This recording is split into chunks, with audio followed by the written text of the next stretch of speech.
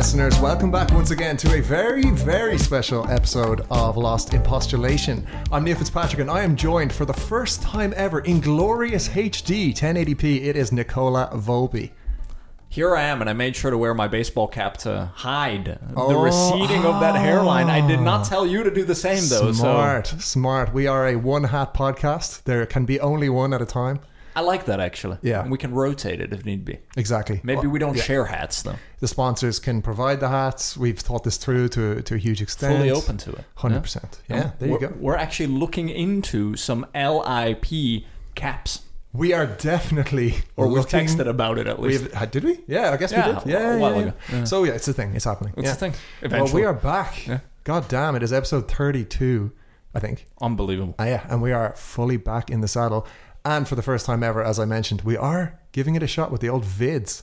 How about that? These guys over here. There they are. Point at them. I mean, it's a huge change, I have to say. It is... a bold step into the new world. I mean, this is what we have to do, right? This is video content. This is what the people want. But of course, we'll need to get used to it. So hey, maybe a bit of a slack from the listeners here. We're getting used to it, okay? Give us a break. But, ironic though, isn't it, that the listeners want video to go with what should be an audio medium? We believe we're an audio first medium. We always thought that was the philosophy. But we've done enough research to know that, you know, the Gen Zers, the TikTok generation, as we call them, they just need something to look at, you know. And why not us? So here we go. Let's do it. You haven't tried TikTok yet, though, actually. I think I can avoid it, you know. It's a bit like when I went to Bali. not to jump too far off track, but it's a bit like when I went to Bali. Me and Yura were like, can we get through this whole trip without using cash? So then it kind of became a challenge, and we actually did get through the whole trip. You managed it in Indonesia. Yeah, and it was just because we were like, I just don't want to touch the cash, you know. Like it was... And those are stacks. Yeah, exactly. Yeah. Fat stacks of cash, right? So a bit like that. I've gotten so far now without TikTok that I'm like, can I go my whole life without using TikTok? So now, that said, I'm on Instagram, and I know that a lot of Instagram Reels are just TikTok content. That's where they got it from. Exactly. Right? Yeah. I mean, it's ripped, you know. So have I not used TikTok? Who knows? But... it is what it is. We'll see what the listeners want. And listeners, speaking of you, thanks so much for continuing to help us grow the podcast. If you'd like to do more, for us to do more for you, give it a rating, a review, recommend it to 1, 2, maybe 3 friends. Don't stop at 3. I mean, we are not setting limits on the recommendations, but the growth continues. We love to see it. So thank you everybody for all the recommendations so far. We love it. And please do keep it coming. Yeah, we've got the socials there as well. lostinpostulation@gmail.com. For those of you that want to email, then I actually checked. It is not even called Twitter anymore. It is called X. Okay. Yeah, it's not just the logo. I was wrong. Yeah. Okay, so forget Twitter. Never say that. So what is it called when someone puts something on X? Is it a tweet? I don't think they thought that far. Okay, an X. Because I've still heard it's a tweet. But it can't be a tweet if it's not Twitter. I mean, follow through. It's an X... box. No, not an Xbox. Not an Xbox. No. You've X'd. Can someone say that? Yeah. I'm X'ing you. X'd someone. I'm going to X about this. No, man. Not as proprietary, huh? It's pretty bad, I have to say. That's really bad. Yeah. See, they didn't think it through. We did. They didn't. Why are we not in charge? He didn't. He. Who must not be named. Yeah. He who must not be named. ELON. But in postulation. Because Lost in postulation was too long. Crazy. What are they doing? Exactly. Wouldn't be the first crazy shorter thing and shorter. And then on our Instagram @LostInPostulation. The good tag. We like that one. Yeah. That's where it comes. That's where you will be seeing these videos. And there we broke down the fourth wall. Love that. Again. Listeners love when you do that, famously. They really do. And Neil, a mundane to start us off, to get the juices flowing, the postulatory juices. I was just on holiday, as you know, 1 week, what they are taking to calling a baby moon. Oh, pre-baby. You do a baby moon pre-baby, is that right? Well, that's what I'm calling it. That's your interpretation. Yeah, that's my interpretation. Because you've heard of it after the baby's born, with the baby on holiday? I don't think that's I hadn't really thought of it, but I guess it makes more sense to do it before. Yeah. So, anyways, we were on holiday for a week. Maria's 8 months pregnant, right on the edge. And... had a lot of time on the beach to observe, right? This wasn't a very active holiday.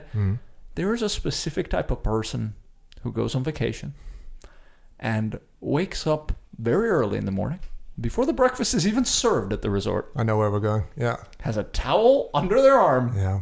Goes and lays it out in the front row of the beach, and you don't see this person for the next 3-4 hours. But in the meantime, they've occupied an entire row at the beach. How do you feel about that? It reminds me a bit of... You've done it, haven't you? No, I wouldn't. I haven't, and I wouldn't. I have a crippling sense of awkwardness if I did do that. I would be at breakfast being like, but what if? Like, I would be going through the scenarios. And one of the big reasons I wouldn't do it is because there is this new trend, I don't know if you've seen this, of people saying, no, enough is enough. They take the towels and throw it in the pool. Or in the sea. Yours truly. As an act of like, learn your lesson. You left your towel unsupervised. This is what happens. Maybe if you supervised your towel, we wouldn't be in this mess. You know? Now, a beach is a bit weird though, because I've heard this done at the pool of resorts a lot. Yeah. Because then it's like, there's only a few hundred max, let's say. But let's say the resort also had a beach, which also had the pool chairs, the chaiselongs, right? Yeah. It's an arms race, right? Yeah. And like, I wonder, they're getting up at like 4 or 5, I guess, to do this.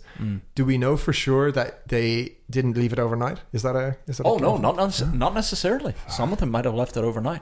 On purpose, though. Yeah, I think it exemplifies the kind of me first behavior that I don't enjoy seeing from others on holiday. And I know holiday is a time to kind of let loose and be a little bit, I wouldn't do this back home. But also like, please don't do this. Like, Exactly. But it's that whole thing we talk about also with the planes, right? Leaving your brain at home. There's no more accountability because you don't know the people that are around you. Yeah. Those same people, then we run into them on the way back from the holiday in the airport. Oh. What do they do in the airport? With backpacks, they occupy chairs. Oh, yeah. Yeah. And they'll be asked to move. I need it actually from my bag. So. And then you have an 8-month pregnant lady. Very good point. Strolling around looking for a seat. People avoiding eye contact, going back on their phones to the point where I had to just take a couple backpacks and throw them around. Yeah. Fully. Okay, in this case, you have the ultimate nuclear trump card. Got to. The pregnant lady, the 8-month pregnant lady. That is like that. All bets are off. Like you have full right there to throw any towel in the sea, any bag off. So this is the one. LIP endorsed. Yeah, this one I would actually put the Neil seal of approval. Oh, the Neil seal. Just to Neil seal on this one in particular. I think that's one of the few mitigating scenarios where I say me firstism, as I've just coined it, is okay. You can do that, right? But if it's reactionary me firstism, 100%. Right? It's a proportional response. Oh, I love that. To quote Jed, or perhaps his chief of staff. Let's let Bartlett be Bartlett. Let Volpe be Volpe. This is what he does. It's actually a very good point. Yes, so you have my full support, full endorsement. I hadn't thought of the pregnancy part. If you had said to me, hey, I wanted to sit down, my leggies were a bit tired. My legs are tired. My legs are tired, Michelle. I don't want to do this anymore. Then I would have said, no, sorry. You gotta, they're bad people, but it doesn't mean you have to be a bad person, right? But you had a trump card here with you. So full respect. Which leads me to another point, and I was thinking about this the whole plane ride back for 3 hours of what if we are to install a system of holiday etiquette with 3 punishing scenarios. Ooh. A yellow card. Yeah. It's your warning. Okay. A red card. A 1-year ban from going on holidays. Jeez. It escalates so fast. And then you have some things which are a lifetime ban. Okay, now what? This escalated very fast. So could it be we need it. Yellow, warning, red, you go home from your current holiday. Why do you need to water it down? No, just because the problem with responses like this is when they get the warning, they'll be like, yeah. And they won't do it and change their behavior. And then red, they're gone for a year. For a year, yeah. That's proportionate response. I'm all for like dictatorship style rules for society, but this I think people... No, we can vote on it. It doesn't have to be. No, but like this one, people will not follow. Like they will be up in arms about this. But the red card is enforceable by the law. Yeah. No, I get it. Like I understand the idea. It's just that if you want people to follow it, it needs to be like, okay, look, I was warned, so I will go home from this holiday, and next time I'm going to try a bit harder. A year out of holidaying, that's pretty harsh. Traveling for holiday. Staycations allowed. Yeah. That seems more fair. Yeah. I like that. Lock it in. We'll get deeper into this in future episodes because I'd like to narrow down, the lifetime ban. What is that? Is that, verbally assaulting a flight attendant or something, not giving your seat to a pregnant lady? Yeah. Or, the yellow card can be on the plane grabbing the seat back of the person in front of you to help yourself into your seat. Yeah, a little kick into the back of the chair. That's already a straight yellow. Yeah.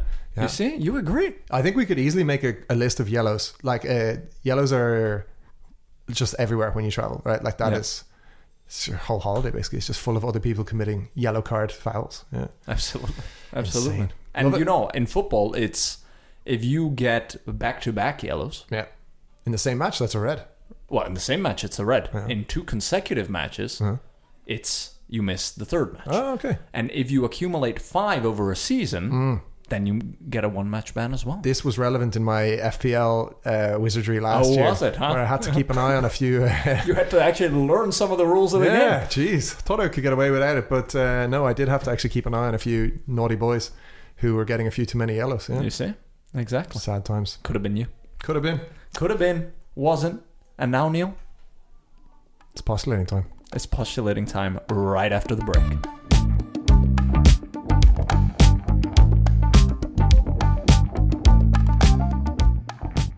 And welcome back once again, listeners, to Lost in Postulation. And we're on to the main segment for today, which is an exciting one because it is a new segment that I am tentatively christening the Strategic Postulation Bonanza. Oi. Volume 1. You and names. Love this one. Yeah. This was born of a certain inspiring story that I saw during the week. Actually, I've been on Strava recently, getting a little bit healthy, as you Welcome. Do. Love Strava. Yeah, it's actually, do I like Strava? Kind of love it. The jury's out on Strava. But do I close Strava feeling happier or less happy? I don't know. You love that social peer pressure. Love that. Yeah. Love that constant measuring myself against others. But regardless, there is a guy on Strava who's fitter than either of us, I can say for sure, because he's currently running the length of Africa, right? He's gone from top to bottom. And I just found that just a very enjoyable, wacky idea, that it's just a bad idea. Like, don't do it. Like, there's Why? It's just a bad idea. Like, it's dangerous or what?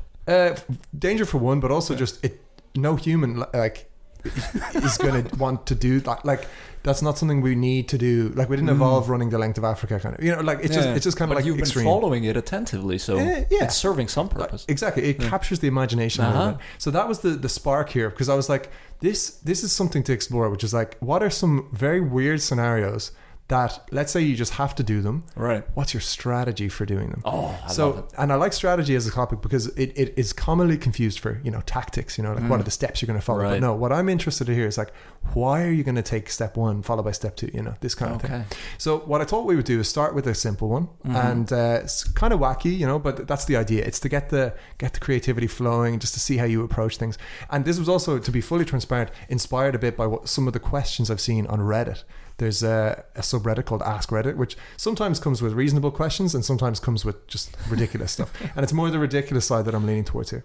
As we do. So are you ready to strategically postulate? As ready as I'll ever be. Exactly. Yeah, probably shouldn't have asked that. But in any case, your first question is this, right? And we're just looking for like a rough strategy, how you're going to handle this. You have been issued a challenge to eat one door.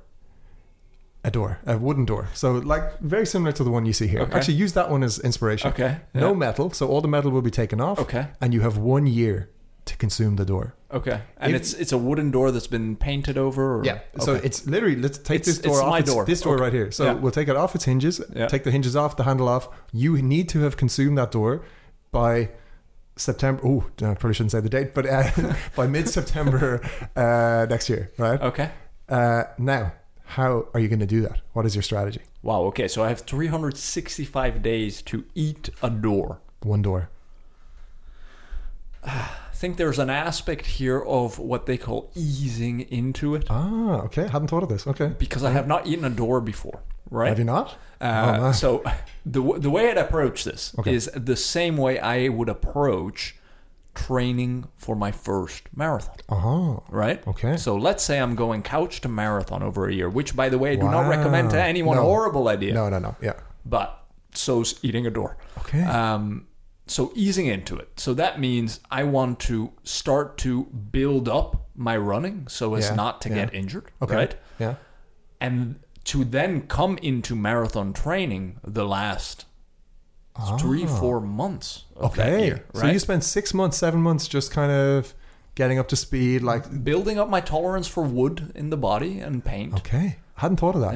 Yeah. Doing the other type of training, for the jaws when I get to the bigger pieces, etc. Interesting. Yeah. Are you chopping up this door? Are you gonna? How fine is the door? Well, that's what I'm gonna ask you. Yeah. Do I have props available? Yes. Do I have a saw? Yes. Okay. You have actually, as long as the full grammage of this door gets eaten, you are good to go. So you can do whatever you want to the door. Okay. As long as it gets eaten. Okay. So 12 months in a year. I'm going to take 8 months to eat the first half.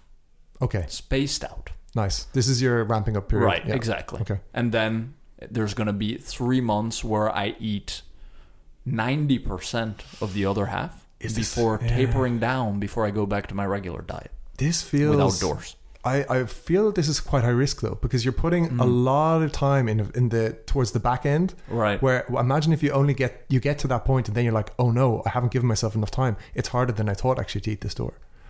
On the other hand, I will have built up, okay, the training necessary to be able to eat more door.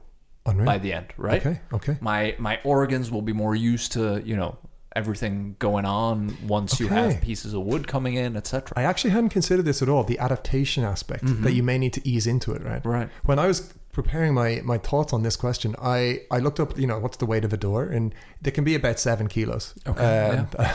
A meaty door. This one's probably about 7 kilos. Yeah, probably. And not more. I worked out that, grammage wise, that's about 150 grams a day, I think, something along those lines. I don't have the calculator in front of me. Okay, something along those lines. And then I was thinking, why don't I just grind it up into sawdust and just sprinkle it on food or blend it into... But are you allowed to do that? Yes. Or does it have to be... Okay. You can blend it in. So you can sprinkle it into a salad or... That's an approach. You could, just replace your salt shaker with those sprinkles. Just grind it on. That is an approach. Yeah, definitely. I think that'll work. Yeah. And then my question was, do you do that every day or do you do that once a week? You have one bad day where you eat door, It depends if you like it or not. I don't think you are assuming that you would not like the taste of door. It's a safe assumption, though, I think, based on data. Based on the lack. Data? Yeah, I would say so. Okay. But I had not considered at all the easing in strategy and the taper strategy. That's also very marathon. Also making yourself like it. If you start training, say, for something like a marathon. Yeah. Full on, and you've never done one before, you're bound to start hating running. Jeez, yeah, maybe what better way to love running than to meet the level you're at as you go? Yeah. Same with the door. By the end, you, my friend, with the sprinkle strategy, will still hate eating doors. That's true. I might say, hey, I'm going to do this again in a couple of years. This keeps me fit, actually, yeah. I'm going to, get to that milestone of having eaten 10 doors by the time I'm 50. That is actually a huge point. You're going to learn to love eating the door. Absolutely. That's a great point. So when I'm challenged to eat a door, it'll be like, yes, again, I love this. Thank you for the opportunity to eat the door. Exactly. I will pay to eat doors in competitions the way I pay to participate in races. Wow. But it's a bit like the cold shower strategy. You've probably heard of this, right? Where people swear by, if you just take a cold shower every morning for 30 days, you will end up loving it because it leaves you on a high after, and it triggers your fight or flight and all these things. But no, I'm not one of those people, but it sounds you do like the ice baths at 3 a.m. I'm a Wim Hof specialist. Absolutely. After 2 hours of meditation. 100%. Every day. Just don't sleep. 2 a.m, 2 at night. That's it. If you cut out sleep, you can get a lot done. But this is it. Well, I think that's a good place to jump into our next strategic postulation. So let's do that. Okay, strategic postulation bonanza number 2. This was I have to give a little backstory always. I think it helps to set the scene. Right? I think I need it. First time I was in Japan, in Tokyo, I went not to the Tokyo Tower, but to a tower in Yokohama that was like pretty tall. You went all the way out to Yoko. Oh, I was a proper tourist. Yeah. I saw at least one suburb of Tokyo. Yeah. But this is my first time in Japan. Mind blowing. Yeah. One of the biggest city in the world, right? 33 million residents. Good that you know that number actually off the top of your head. And declining. You're going to need it actually for this postulation. So at one point we went up this tall tower and I looked out over Tokyo and it's just as far as the eye can see, built up city. So dense, so insanely dense. And I had a brainwave in that moment and I turned to my friend who was next to me and I said, and here's your postulation now. I said, imagine out there is one household in Tokyo that has a suitcase in it with 100 billion, like unlimited money, like so much money, right? Okay. And it's all yours. The only thing you have to go do is knock on the door, and someone will come and answer it and say, hey, can I help you? And you need to say, can I have the briefcase? Right? That's it. Now, I've got some key numbers for you here. In terms of households in Tokyo, there's 7 million of them. Okay? Tokyo City here, I mean, prefecture. Good question. Probably that's just city itself. I can imagine. That's right? Insane. 7 million households, and that's, you have a little map, and like there's a little circle on it, and it's like it's in here somewhere. Okay. Now, it's a strategy question again. Did you actually say this to your friend? Yeah, I did. Jesus Christ. His response was like, "What are you talking about?" But and years later, here you are on a podcast. I was like, "Well, don't worry, I'm going to use it in a podcast 10 years from now." Yeah. So in any case, let's say that I'll leave you with just that for now. I have a few more key numbers, but let's leave you with 7 million households. Okay. Unlimited money at the end of it. This is like a consulting case study here. And it could, exactly. You're applying for your job at Google. It could be the first place you check. It could also be the last place you check. But what is your strategy? There are 7 million households. The great city of Tokyo, Japan.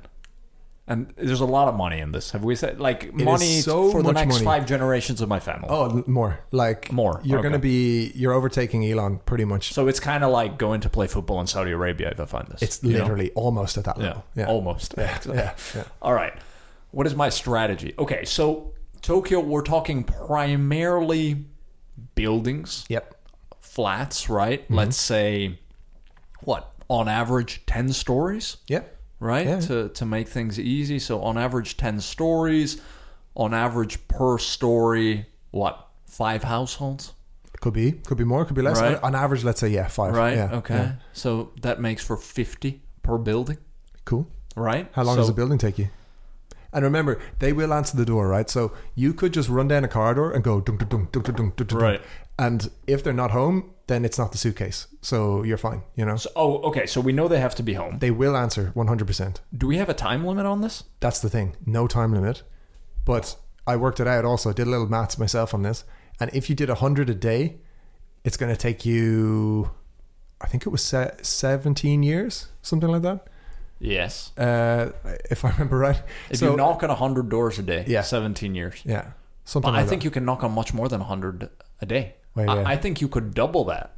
Oh, I think so too. Let me check the maths. Hold on. But yeah, you go, keep postulating as I check. I'm going to keep postulating. Yeah. So take out the calculator, right? Yeah. So what we're saying now is 7 million households.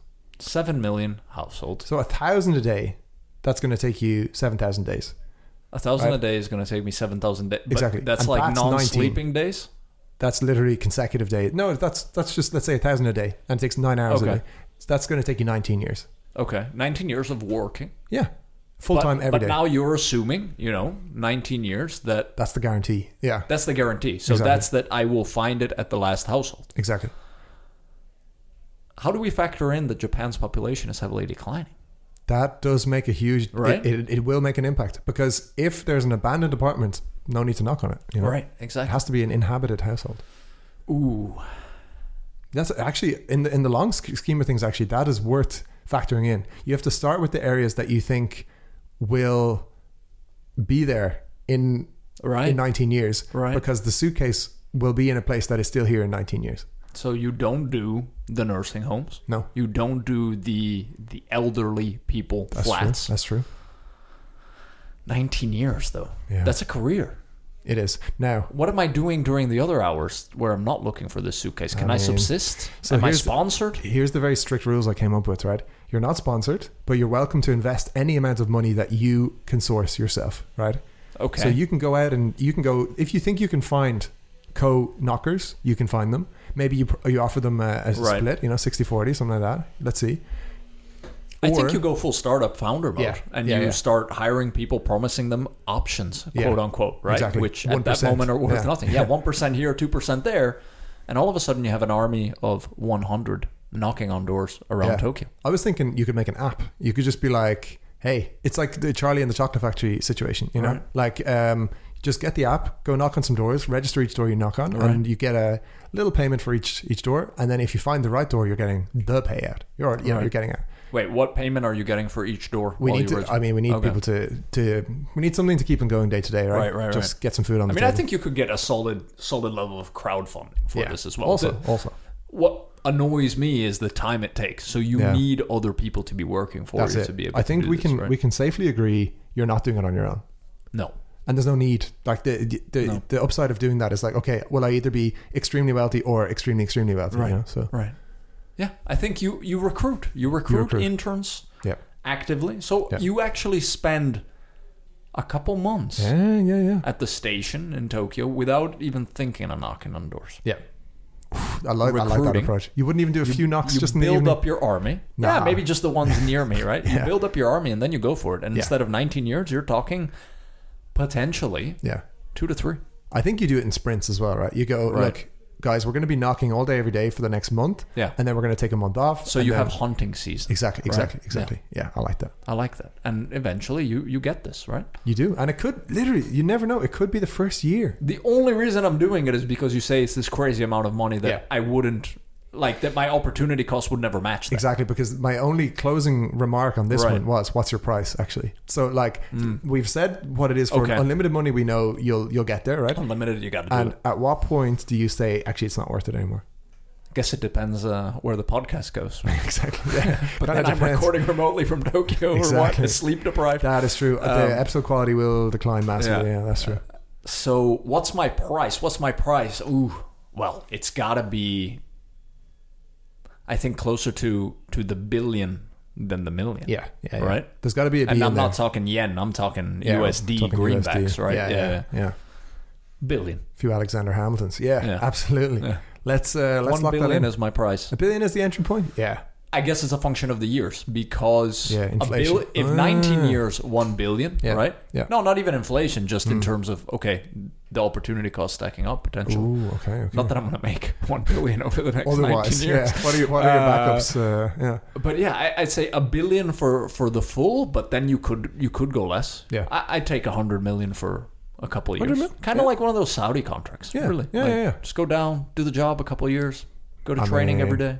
If podcasting becomes the new soccer, then 100%. Let's lock that in as our strategy as well. Any other optimization tactics, though, right? Like you talk strategy, but how can we get, like, one thing is hiring people, but then I want to train them the best practice of getting as many doors per minute. You would actually, you would have to give them a little glove or like a little knocker or something, because their hand is going to get like real worn out the more they knock. And good shoes, you could have good runners, like have everyone who's like marathon fit, you know, because they're going to be jogging up and down each corridor, up and down each stairs, you know. Here's apartment buildings. Yeah. Buzzers and intercoms. Just do all the buttons. Just do that. You don't even need to go into the buildings. That's true. And just get a reply. And you don't even need to do them all at the same time, but it will take you less than going up and down elevator, stairs, whatever. That's true. Lock it in. So you are having an army of professional buzzers going around Tokyo, saving even more time. We can do this in a year. We can do it actually under a year. Yes, we can. I believe. Actually, yeah, because how hard can it be? Like I'm sure the government sends out like mail outs to people, to all 7 million households. Right. You know, there's a census. There's a way. There must be a way. Yeah. So we'll do it. So this one is easy. Actually, we'll lock that one in. All right. Do we lock it in? We like that. Lock one? it in. Yeah. My only thing is that maybe the Japanese people, won't be so fond of me going around doing this. Yeah, you may get a rep. That's the only thing. It's not very polite. No. Well, actually, speaking of reputation, that does bring me a bit to the next one. Okay. And then we'll finish on a long distance journey. But let's do this fourth one first, right? Sorry, third one first. Here we go. This is one that I think we'll enjoy. You have unlimited money, right? From today. So the luggage I picked up in Tokyo. Exactly. Let's say, to keep it simple, let's say separate scenario. Okay. So a guy has just knocked on the door and said, "Hello, Nicola Bobby, it's you specifically. We would like to give you unlimited money forever, for the rest of your life." Okay. However, like I won the lottery type of thing. But even like literally unlimited, as in no matter how much you spend, they will just top up. Like there is no limit. It's a good deal. It's a pretty good deal. What do I have to do to get this money, you might ask? I might. The only stipulation is you need to win the US presidency by 2060. I can't. No, but that's the thing. You have to, right? Okay. You need to get US citizenship first and foremost, right? I don't know how you're going to do that, but you have unlimited money, so you'll find a way. Yeah. But then you also need to win the election. So you have a good amount of time here. You have 37 years, right? Yeah. So you need to start a career in politics now. Build up your base. I mean, it's been done at a much older age than me. Right? Exactly. Like you actually have plenty of time here. Now, the only stipulation by 60 though, you said 2060. So 2060. Okay. So you have 37 years from now. Okay. Yeah. Because it's 2023, right? So that'll get you to 2060. Now, the way it's checked is at any time. I'll be quite a young president by current standards. Exactly. Yeah. Like this is. You have plenty of time. You have plenty of money, as we know. The only stipulation is there'll be like a committee, a panel of judges who, at any time, they can call you, or they can walk into your house, or they can email you, and they can be like, "How's the presidential bid going?" And if they feel that you're not putting in enough effort, or that if they're worried that you're not going to win, or if you're not on course to win by 2060, they can withdraw the money at any time. So they need to feel that you're really making an honest effort, that you're actually on track to win by 2060. Right. Okay. Strategy time. Let's go. Strategy time. Let's go. I don't want to get too technical, but you do need to be a natural born US citizen. Makes the challenge a bit tougher, but I think we can work around it. Fake birth certificates, whatever. Yeah. You're going to have to put some money aside for the fake birth certificate. Right. So the interest for me here is the fact that we saw Donald Trump win the US presidency with his almost limitless amount of cash, but we also saw Mayor Bloomberg crash and burn disastrously with his even bigger unlimited amount of cash. He won American Samoa in the primary. He sure did. Right? He sure did. Nobody can take that away from him. Never. He is a great example. That changed the course of the whole election. He sure did. He is a great example of how unlimited money is not all you need to become the president. Right. So I'm more thinking along those lines. Let's say you could be eligible. Now, how are you going to win? Okay. So I'm eligible. I've gotten the citizenship, natural born American. Yeah. You can only be it from 35 years old, but again, that's not a hurdle. You've loads of time. In 2060, yeah. right? Yeah. You've got to build a brand. Okay. And a persona. You've got to be willing to act. Are you going to do movies? I'm going to go to Hollywood. Oh. I'm going to go the Ronald Reagan route. Yeah. Partially. Well, so also the Donald Trump route. I mean, he was a film star. Home Alone 2 in the Plaza Hotel. The Apprentice. Let's not forget he was a TV face. Well, that's where I met him as a kid. Exactly. I was watching Home Alone, and then the Celebrity Apprentice. Unbelievable. You're fired. Yeah. He nailed it.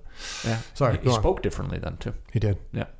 Less hands. Anyways, I'm gonna go the acting route. Yeah, interesting. I'm gonna start in Hollywood. I mean, Arnold. Yeah. He did it. Oh, I mean, after Ronald. I mean, I don't see why not. And the reason I go the acting route is because the acting route, I have to relocate. I'm in Hollywood. I'm in LA. Yeah. California, 5th largest economy in the world. True. So if I can get executive experience there, and when we talk about executive experience, we talk about the governorship, right? Yeah. Which is what they say is the thing that prepares you the most for the absolute powers you have in the presidency. Not legislating, not the Senate, none of that crap, right? So hands-on in California, as Arnold would say. Exactly. Although, as an example, he can't run for president. Is that correct? No, because he's not eligible. Because although he is a citizen, what a shame. He is not, and I quote, a natural born. Is that constitutional though, or can that be overturned?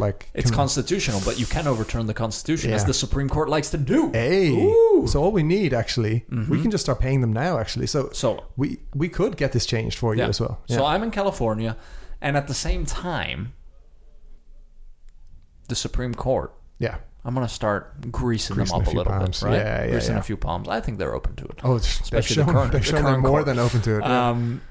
And so that's kind of how it starts, right? I get those experiences there, slow burn, and then I think you got to go the unprecedented route. Yeah, you've got to de-affiliate yourself from whatever party you were with. Yeah, go alone.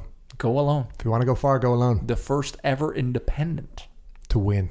Because Nader, of course, has had a fair go at... He's had a nice 2%, and I love the 2%. I mean, 2% of 340 million voters is significant. It's Conroy levels, but... Yeah.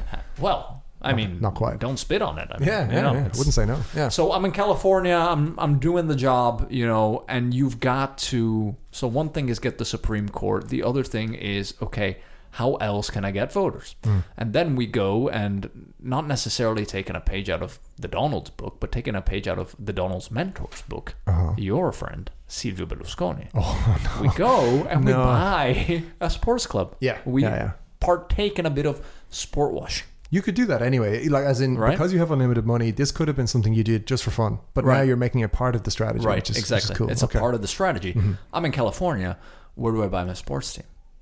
Not in California now, right? You go East Coast. I go East Coast, or I go Deep South. Oh. Right? Okay. I play the other side of the coin. Who are we talking? So I actually take a team from somewhere. In America, you can do this, right? It's a franchise model. Yeah. And I give Alabama their first ever NFL team. They love football, college football, but they don't have an NFL team. Damn. Alabama, very different voting base than mine in California, right? So I'm diversifying, right? Yeah. And I'm creating this party where the core value, Neil, is money. It's lots of money if you vote for me. Lots of money. Yeah. And what am I going to do when we talk about greasing, right? I can promise money and you can actually, to voters. Yeah. Any voter that votes for me, that shows me the receipt, takes a cheeky picture with their phone in the voting booth. It wouldn't even need to be much. It could be like $100 and they'd be like, it could be 100,000. I have unlimited money. Now, wouldn't that draw a lot of ire, though, from, say, political commentators who could say, well, isn't Mr. Volpe just ruining the democratic process and making a mockery of our great nation? But if I get the voters, who cares about the Tucker Carlsons, etc. of this world? True. You may just overturn the money talks after all. Right. This you can just pay them. Really grim, isn't it? Yeah. You can just pay them not to. It's like that episode of Succession from the last season where it's like, let's just decide the election. Yeah. You know? Right. Wow. Exactly. But I mean, it's true, no? I think that's what you've got to do. So the unlimited money actually kind of made this easy for me because that's kind of all you need. That's what I was thinking. To become president. Now, you use the example of Mayor Bloomberg. Fair. Okay. On the other hand, maybe he didn't try hard enough. Maybe he didn't play the game for long enough. I'm playing this on a 35-year You think he came in a bit late, maybe? Came in a bit late. I'm not saying he would have won, but came in a bit late to the game. He certainly, it's fair to say he could have done better. Like, as in, I'm not convinced that was his best shot. He basically did one debate and then was like, actually, I'm out. Yeah. Right. So, no. He built a huge business, but the Bloomberg terminal, how relevant really is that to help you win an election? How many people will actually be able to say what a Bloomberg terminal is, the average voter? Even in this room, how many people? I'd say 50% of these podcast hosts. At most, really. I mean, I think we round down to 30. Yeah. So, but on the other hand, a sports team, the governorship of California, keep having it broad. acted, right? You become a chameleon of sorts. Yeah. And you win. You just go for the full likable, be one of those celebrities that everyone just can't help but love, Right. Tom Cruise vibes. You do a few Mission Impossible. Absolutely. No matter what you do, everyone loves you. Tom Cruise vibes. I was thinking about this actually when I was prepping for this episode, and I was wondering, would it help or hinder you to say, put ads out now saying I'm running in 2060, And because that's gonna draw attention. People are going to be like, excuse me? What are you talking about? Or instead of saying I'm going to run in 2060, you say you're president in 2060. Yeah, exactly. Just foregone conclusion. Volpe 2060. Yeah. Done.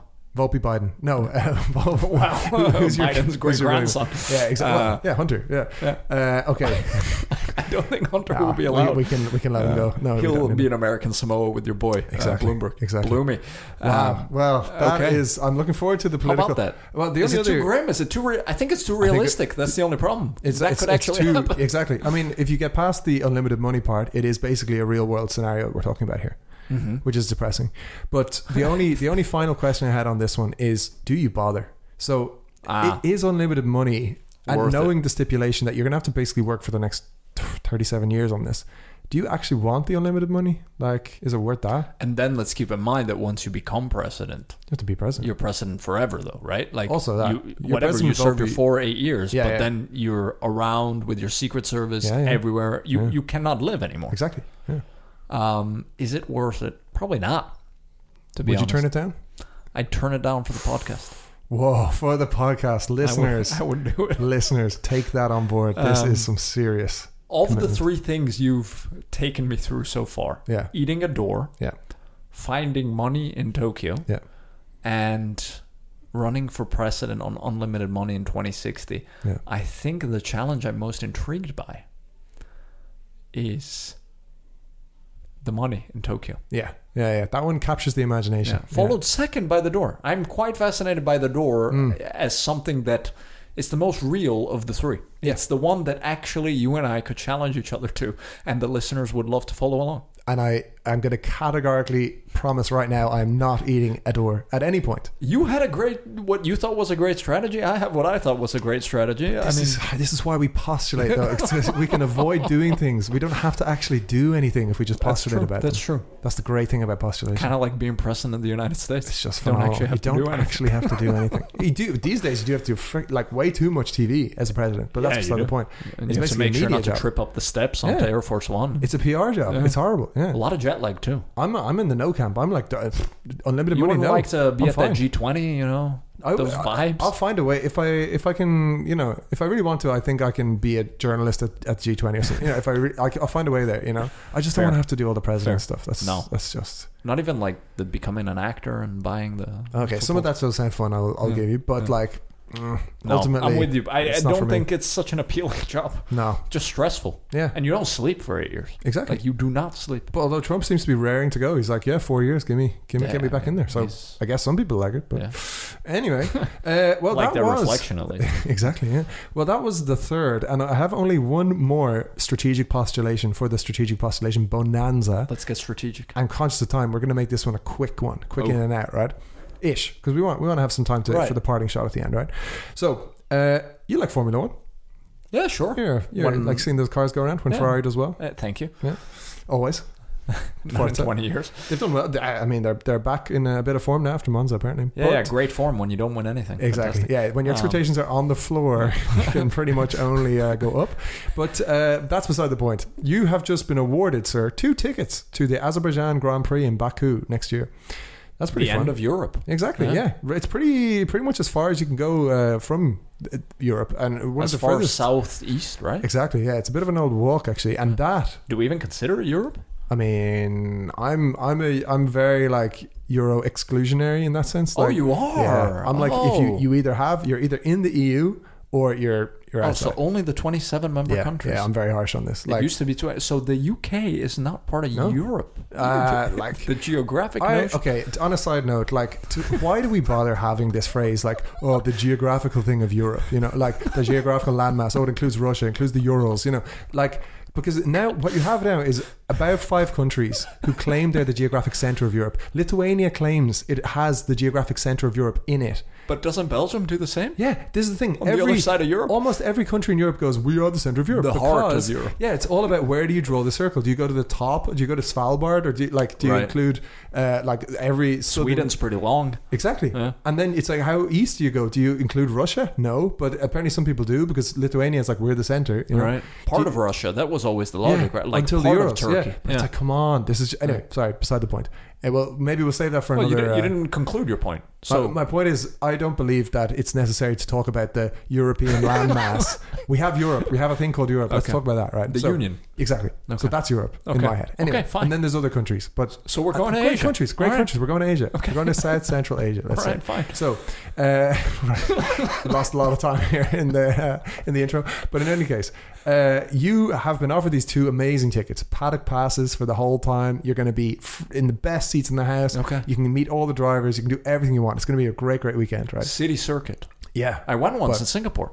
Did I tell you? Yeah. That's a good one to see as well. Very you nice. Get free practice. Okay, but still. Yeah. I was at Monza myself. Amazing times. Well, there you go. Amazing times. But you are going to get the chance to go and enjoy that weekend. The only stipulation is you unfortunately need to make your way on foot. Now the tickets have been awarded by a real climate friendly organization, and they're promoting, it's like they're promoting how you don't have to drive everywhere, and even though Formula One is driving, the fans don't have to. I support that. Zandvoort does that already, right? So this is just a little extension of that. Yeah. Now it is a bit of a journey, so I've looked it up. It's 4,000 kilometers by road, and also there is a route that you may or may not want to consider. I'll leave that up to you. We have some issues here. We have a few issues. And let's leave it at that for now. I was going to throw in some other stipulations, but let's keep it as on foot. You need to get there. What's your strategy? From Copenhagen, Denmark. And you can set off. I mean, you're going to have to take time off work, but you can set off as early as you want, right? So what's the strategy? So 34 days of walking non-stop, right? Does that factor sleep? I doubt it does. No. Yeah. I mean, come on, even the cycling directions on Google Maps are always half the time. I should have known better. These clowns. Yeah. 816 hours, 4,000 kilometers.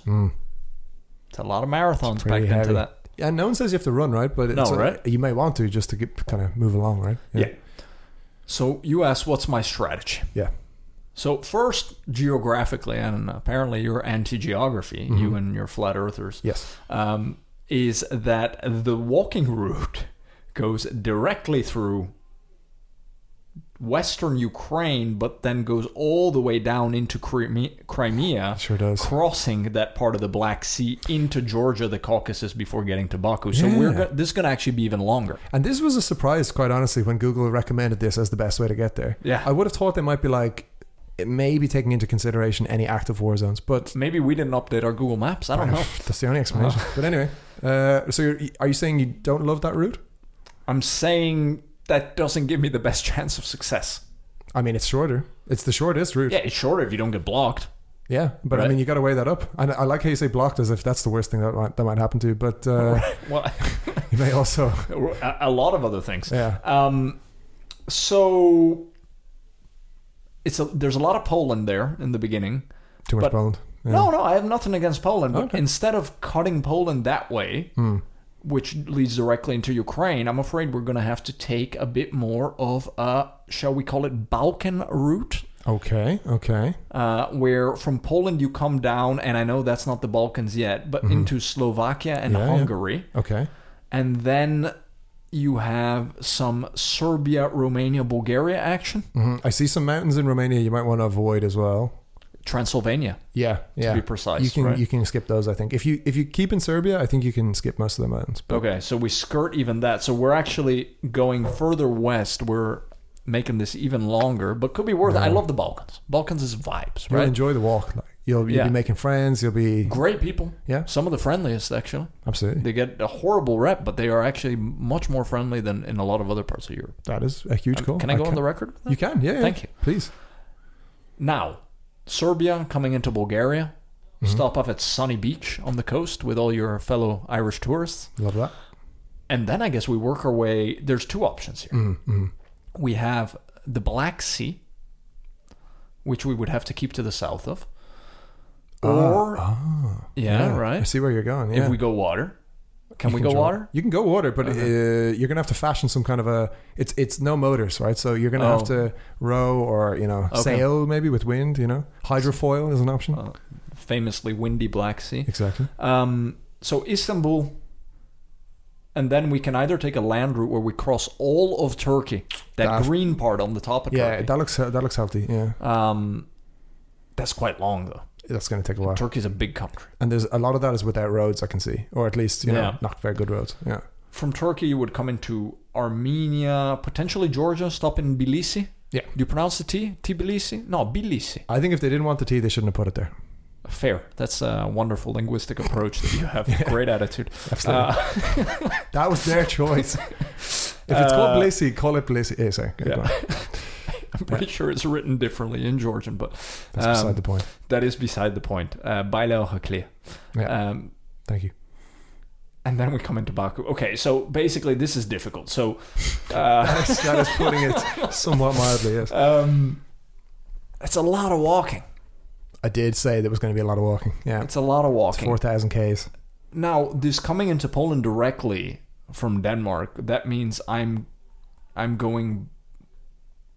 sailing a part of the Baltic. Yeah, right? I wouldn't recommend that actually. I would have thought Google recommends that, but I would have thought it's better to go down south of Zeeland and then hit that little gap between Denmark and Germany, because then at least you can minimize the water part. All right, so different route. So I stop off but let's say Berlin is my first big city stop here, right? Yeah. Get some Berlin hipster vibes, You love those. It's your swing zone. More mine. And from Berlin, Actually, we don't have Poland anymore because I come into Prague. Yeah, who needs it? Be aware that there's mountains here, though, right? Because from Czech Republic, we come very close to the Austrian border. That's true. But let's skirt it. Come still into Vienna, Budapest. Mm-hmm. Wow, this is becoming a grand tour of the European capitals. Yeah. And from Budapest down into Belgrade, and then we go through what I said before. Now, is there anything you want to throw at me that could inflict on the strategy here? If I was, I suppose I was thinking of throwing in a few wild cards, such as you are allowed one trip in a car. Oh, okay. Of like say 500 kilometers. 500 kilometers. Just to break it up. That saves me a lot. Do you cash it in towards the end? Do you do that across Turkey maybe, or do you do that from the start to get off to a good up and running? Any thoughts? There's two theories here. Yeah. So is it strictly a kilometer or an hours in the car? Oh yeah, because you're just going to maximize. You're going to go Autobahn, right? Yeah. Well, depending on what the rule is, I go one thing or another. I think it's kilometers, just because it's ultimately there's no time stipulation here. There's a kilometer stipulation. So if it's a kilometer stipulation, then I'm going to actually choose the most difficult, grueling piece of the route, uphill, gravel road, whatever it is, and I'll also get longer of a rest. Cool, makes more sense. Yeah. So I'm thinking that's probably going to be some of these rural stretches of Turkey. Yeah, I was thinking that too. That'll probably be actually a big chunk of Turkey.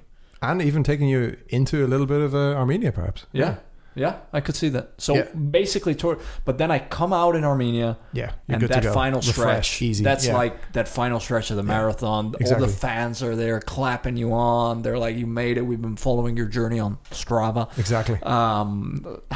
Will you even want to watch the Formula One by the time this is months? Like I don't think I could give less of a shit. I don't even want to watch the race, to be honest. Just get me a hotel room. Yeah. Oh man. Is there a 5-star hotel awaiting me though in Baku? I'll give you that. Paddock tickets, I'll give you that. At least? I'll give you that. Okay. Yeah. And any sleeping restrictions on the way? Not necessarily. No. Okay. I would have even said you could get creative and have a horse-drawn cart situation, where if you hire a local person to drive the cart, you can sleep while the cart is moving even. And where are you in all of this? I was thinking, I don't want to leave you alone. I want to also join, right? But I'm not in it with you. If you want the other ticket, you gotta be somewhere around. I was thinking someone's going to need to adjudicate this thing. So I'm going to be the timing car. I will absolutely drive alongside. Mm-hmm. I'll have podcasts going. I might be watching stuff, but I'll be there in spirit. Side by side. And if you need anything, you let me know, and I'll throw a bottle of water at whatever it is. You're going to be driving pretty slow. Very slow. If I'm walking. Yeah, I don't love that, but I'm not walking. That's just not. Maybe I'll be a bike. I'll be a timing bike. Maybe. You'll bike the whole. Okay, that'll be nice. I'll roll along beside you. Yeah. Okay. Yeah. Wow. And then maybe what I'll do, if I get bored, I'll just cycle on to the next city and then wait for you there. And okay. There's many opportunities here for collaboration. And what if your bike gets stolen? Oh, the tables have turned, haven't they? Now, are you walking then? Well, given that I'm kind of the challenge setter, I think I have free reign to just source a new bike to just steal somebody else, or I'll be like I'm just going to fly to Baku actually. See, I'm allowed. All right, it's you who has to do the walking. What a journey! The door was number 2 and number 1 was Tokyo. I think this is the new number 1. Oh, I would love to do this. Yeah, it's kind of weird. It sounds perversely fun in a weird way. Yeah. What season would we be doing? When is Baku? It's in May, the Grand Prix. Yeah, right? It's going to be hot. Yeah, sorry to say. Hot, but not too hot. Manageable heat. Yeah. We're coming from the north of Europe down through that Balkan route. It's only really Turkey that I'm worried about, to be honest. Parts of Turkey. I think weather-wise you're fine until you get down there. Yeah. But we might skirt parts of Turkey by having that rowboat on the Black Sea. Exactly. And hey, I mean, it's actually September 24 is when the race is. Oh, okay. So it used to be in the spring. We could even bank on the Ukraine war being over at that point. Imagine that. September 24. Oh, 2024. Yeah. Because then you get to go straight down through. You go to Crimea. You just hop across, and then it's a quick walk down Georgia. Just hopping to Crimea. Yeah, but the war being over doesn't necessarily mean Crimea is in friendly hands. I'm saying let's imagine everything's good there. Okay. Yeah. Then I think that's your best. Well, that's easy. Yeah. Okay. Easy. We like that. Yeah. The Western Ukraine. I think we could do that regardless. It's just a matter of then do you have to cut down straight into Romania, Moldova, yeah, Chisinau. Well, but then you pass Transnistria, which is also a bit of a heated zone. Dodgy. Well, I mean, this you can actually go forever on this one, and we shouldn't because we do have to let the listeners get back to their normal day. Right. Unfortunately, do we? Well, I mean, at some point, it's more for our sake. That's true. Yeah. But yeah, there's not many other routes. No, that's it. Are there? The Black Sea really poses a bit of a threat here. Like that. I mean, how else are you going to do it? It's Black Bloody Sea. Yeah. Who would have thought? I mean, and speaking of seas, Baku on the coast of the Caspian Sea, Neil. Which is it a sea or is it a lake? To me, it has distinct lake vibes. But is it salty? That is the question. That is the question which we will find out while we are in Baku, exactly. Which looks like a lovely city. Never been, would love to go. But there's a first time for everything. Yeah, it's got to be. And Baku, across the coast is Turkmenistan. Maybe we could go there after. Tehran, also on the Caspian Sea. Tehran, Iran.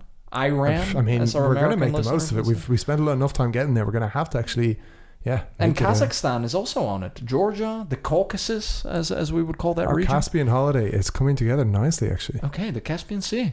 2024. Caspian Sea 2024 is locked in already, 100%. We'll do a raffle for one lucky listener to join us. Please. I imagine, I think we would struggle to get even one entrant to that raffle, but hey, stranger things have happened. That's brilliant. Well, I think that is a great place to wrap up the first ever strategic postulation bonanza. What a successful postulatory journey it has been. Thank you for taking me on this. I had no problem. Hey, it's the least I could do. We've eaten doors. We've knocked on every door or rang every intercom in Tokyo. We have. We've run for president. We laid out a whole strategy. We've been productive, actually. And we've crossed Europe and some of Asia because you do not consider a lot of European countries European. May have to retract that statement. But that's for a later episode. It takes us to the end of yet another amazing adventure in the Lost in Postulation universe. Thank you, Nicola Volpe, for joining us. Do you have any parting shots for the listener? Oh, I do. Oh, damn. Listeners, when in doubt, you can always win American Samoa.